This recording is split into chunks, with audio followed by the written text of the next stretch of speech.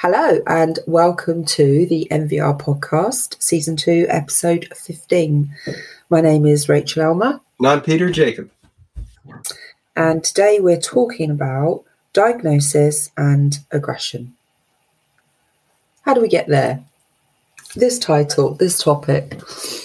Well, Rachel, you were telling me about a question that a colleague raised in supervision with you.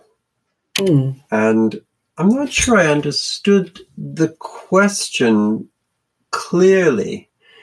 It seemed to be, can you work with NVR, or what do you do if you're working with NVR when a child or young person who has I think in this case it was a disability with cerebral palsy, shows aggression? And it seemed to me, from what you were saying, that this colleague may have felt, or the parent may have felt, I don't know, that the aggression is sort of baked into the disability, that it's almost an inevitable consequence of that. Did I understand that correctly? You did. Yeah, that was exactly what came up in a supervision session. Yeah. Yesterday, in fact. Yeah. So this is something you said you come across it quite frequently, and I come across it quite frequently. I'm just wondering what your experience is with that.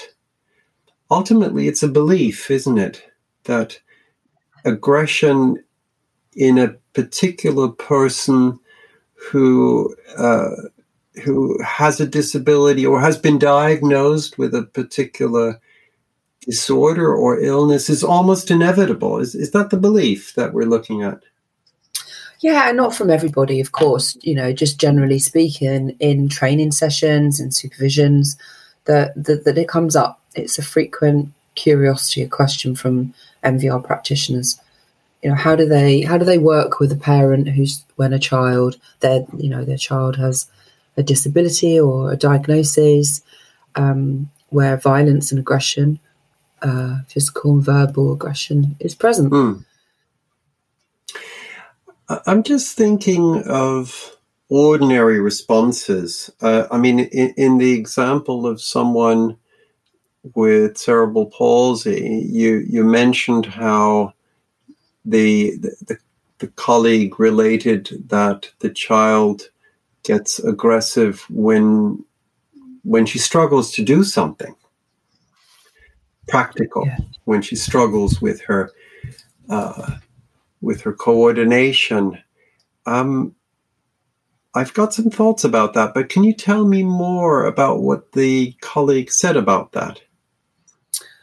So the colleague was talking about a family that she was working with or did work with, where the parent's child, a young boy, was very violent, would smash up the house, cause a lot of distress, spitting in the mother's face, lots of physical aggression, and the mother's despair. That the colleague described the mother's despair about the child's diagnosis, who had cerebral palsy, and almost accepting that violence came with that diagnosis, that violence came with that disability, and so therefore there's nothing I can do because he has cerebral palsy. So the parents' perceived helplessness didn't seem to be so much just the result of what the child actually did, as much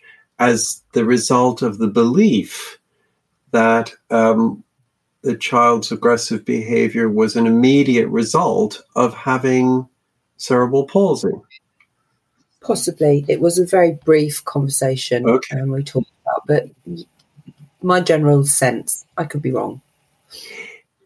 I'm just wondering, and perhaps in this case, we don't know enough, whether the parents' belief in the inevitability of aggression comes from the child sometimes being triggered off or responding to a difficulty in their motor coordination, for example. Just simply there's something that they struggle to do with their hands or with their feet or with their legs that might lead to frustration, which might lead to angry aggression at times. Is that part of the picture? That is the picture, yeah. Okay. Yet, I wonder in this case whether all acts of aggression, like smashing the house, like spitting in the mother's face, are a direct result of struggling to pick something up in a certain way or move in a certain way. Mm-hmm. Possibly. We don't know. No, we don't know. I didn't talk in great detail. It was a group supervision, but that was the general sense, was that how can this practitioner support the mother using MVR as an intervention when the mother has this perceived understanding? Okay, so it was the practitioner sharing the mother's belief. I'm wondering, what about the colleague's belief? Herself or himself. So she went on to say, there was a family member who she witnessed having the same condition and witnessed the frustration from that family member, which gave her a kind of understanding as well that with this condition, with this disability, frustrations and anger could be part of the condition.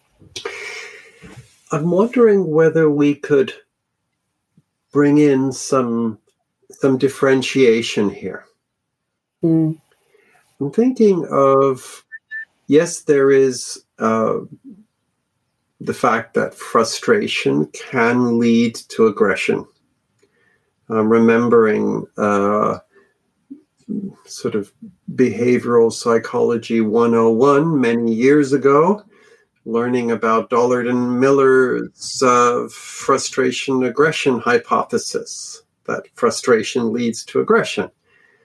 And that is sometimes the case. I mean, we all experience that when we try to open a milk carton that's supposedly easy to open, and it won't open, and we don't have scissors to hand, and we get sort of irritated. And then if I imagine having a disability, this could be magnified by 10, 20, 100 times. So there's a real challenge, I guess, that is associated with a disability or maybe with a certain disorder or condition. A real challenge to deal with frustration in a way other than getting angrily aggressive. That's a challenge. Maybe if we think of it as a challenge, it takes on a different quality than if we think of it as part of the condition. I'm also thinking of the way angry aggression can be habit forming. So perhaps not every time a child spits in his mother's face, this is a result of an immediate frustration, which comes from, something he struggles with due to his disability. But perhaps angry aggression has become a habit of the brain, actually, because we know that certain anger pathways in the brain become more firmly established when one practices angry aggression more often. And I'm just wondering what then happens when each time he does act with angry aggression, the mother or the father believes, oh, this is inevitable because he has the disability. What that does. So these are just thoughts that I have relating to that. I don't know whether those thoughts are useful in this context. Yeah, I do. I think it comes up in training. How do you use this approach when you're working with a family whose young person's diagnosed with ASD? Because alongside ASD is violence, and that's inevitable because the child has sometimes that's the theme. Yeah. In some people, that belief that with that diagnosis comes violence. And all that we can say is that in certain instances, violence or other forms of aggression is associated with it, possibly. It's possibly associated with a disability or with a condition, but it is not inevitable, because we can support someone to meet the challenge of dealing with their frustration in other ways. And then dealing with frustration in other ways and developing frustration tolerance as a result of that becomes an ability. Or in the words of Ben Furman, it becomes a set of skills. And rather than, I think, retreating to a position of despair and helplessness as a parent, I can't do anything because he's got cerebral palsy, because she's got an autism spectrum condition, because he's got ADHD, and aggression comes with that. I can think of, okay, what are the skill sets that my child needs to develop in order to be able to cope better with frustration, or rather to develop better frustration tolerance? What skill sets can I support them to develop? And what is a prerequisite for that? And I think a prerequisite for the parent to be able to help the young person develop those skill sets is not to accept the aggression itself. Yeah. To give oneself permission to say no to aggression. Yeah. We can't accept that.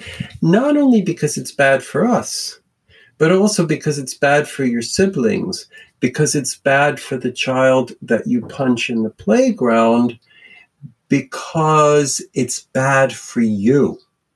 Because it's bad for you, ultimately. Yeah. Yeah. When you spit in my face, it undermines me. I become a disaffected parent. And I cannot parent you as well as I would like to. When I'm a disaffected parent, yeah, absolutely. Yeah, because I am not made of attachment steel. Yeah. Attachment iron. Attachment iron, yeah.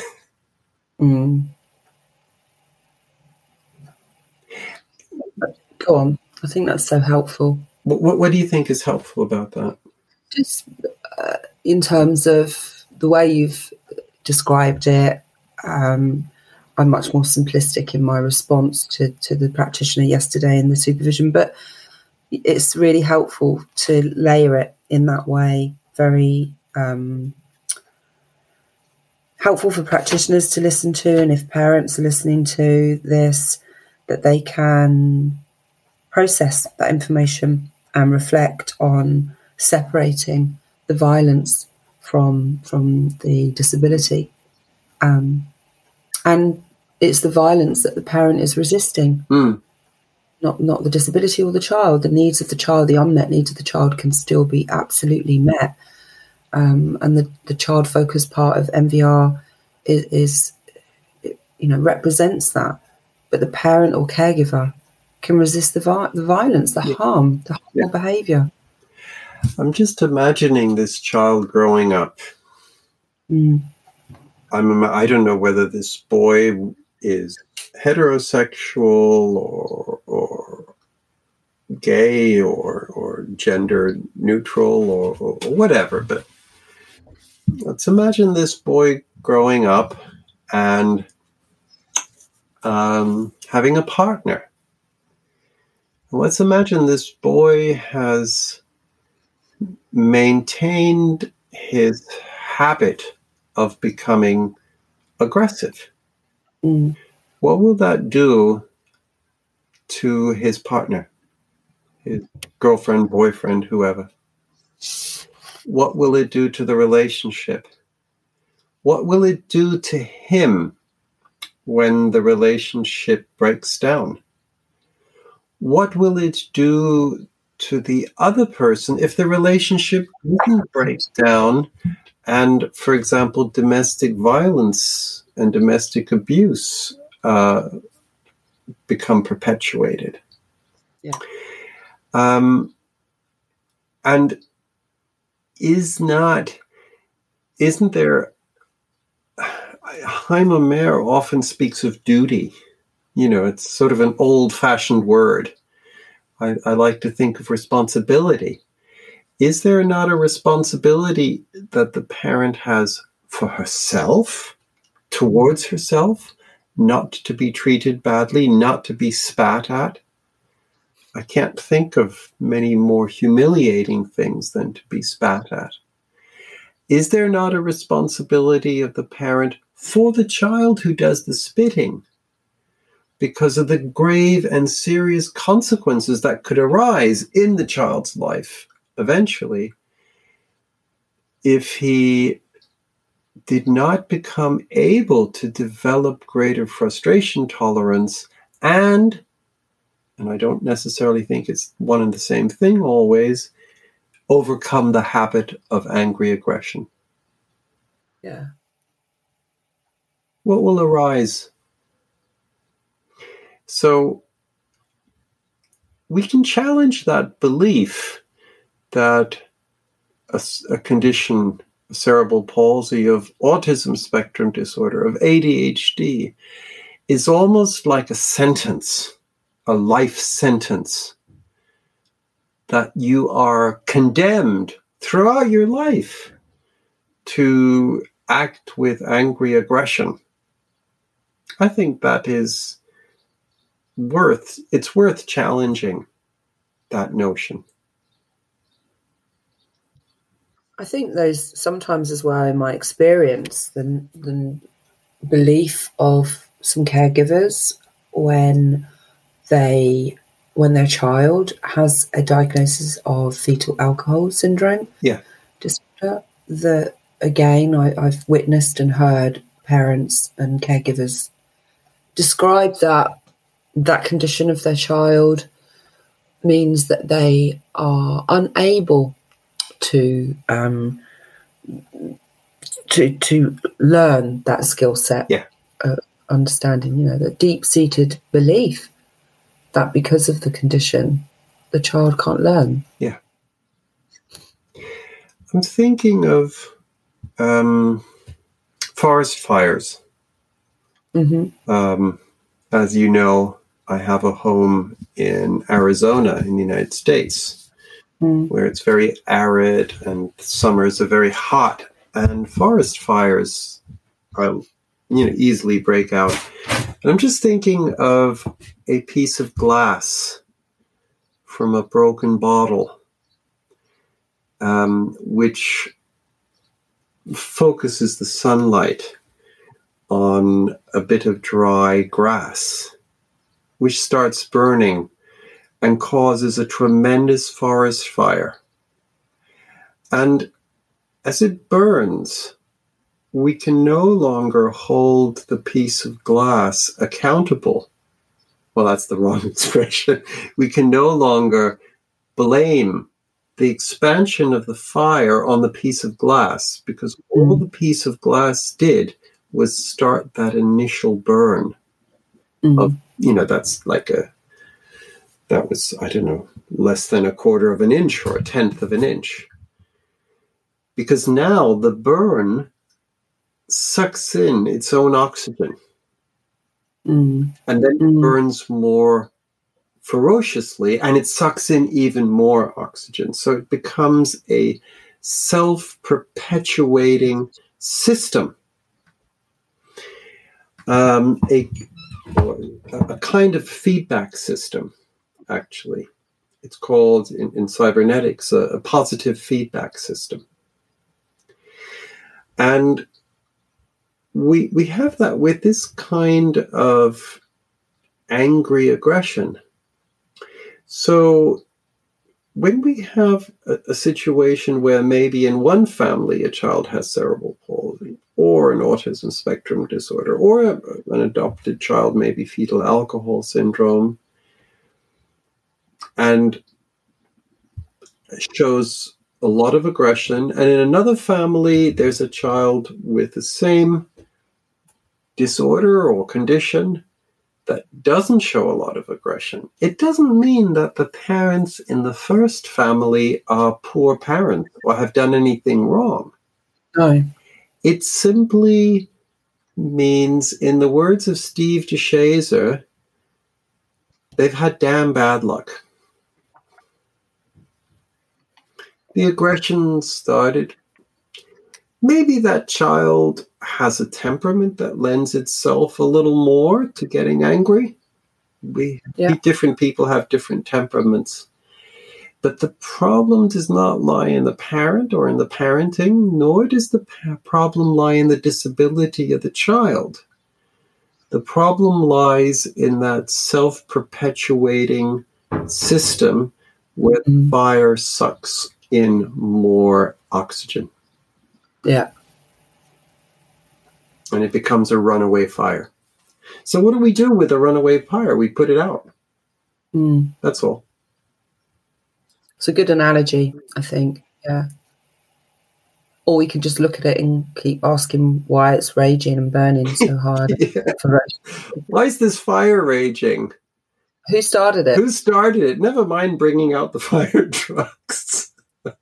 Yeah, just like watch it. Dropping water on it or whatever else, you know. Yeah, and we put the fire out, and obviously that is about helping the parents develop their skill set of techniques and responses to the aggression and violence from their young person. Yes.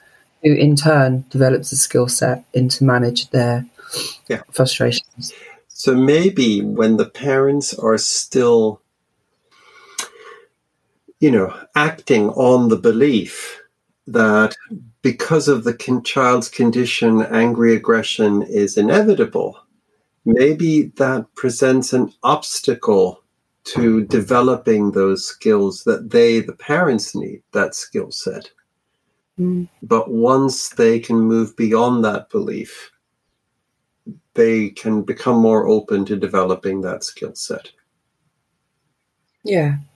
And like you said, every family very unique. For some families, this might take not very long at all. For other families, it could be very laboured. It could be very time-consuming. It could take a real while for the approach to embed.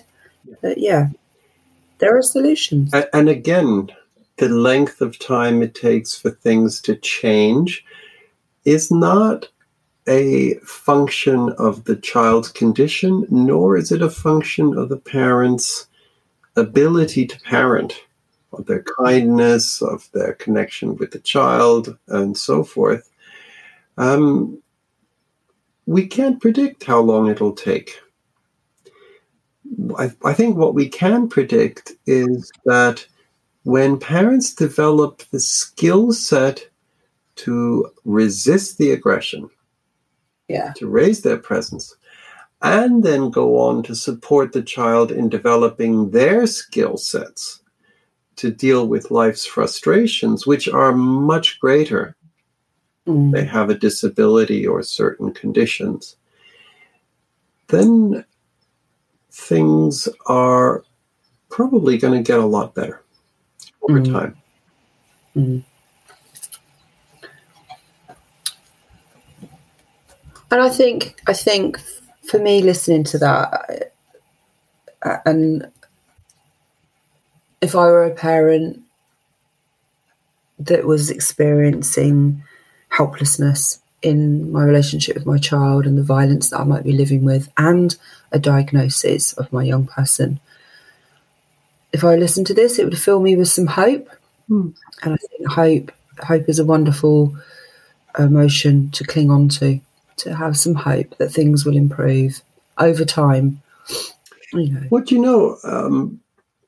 I'd be really happy if people found it useful, if some of our colleagues who listen to this podcast were to invite parents of children with a diagnosed condition to listen to this episode, if they think that the parents they work with may find it useful or interesting. Yeah. Or even unhelpful, and then they can let us know. Yeah, they can let us know if they think it's unhelpful. But I would hope they find it helpful. I would hope they find it helpful. Okay. Okay. Well, that's us today. It's a nice short one. Yeah. Okay. Thank you for listening, and goodbye from me. Thank you.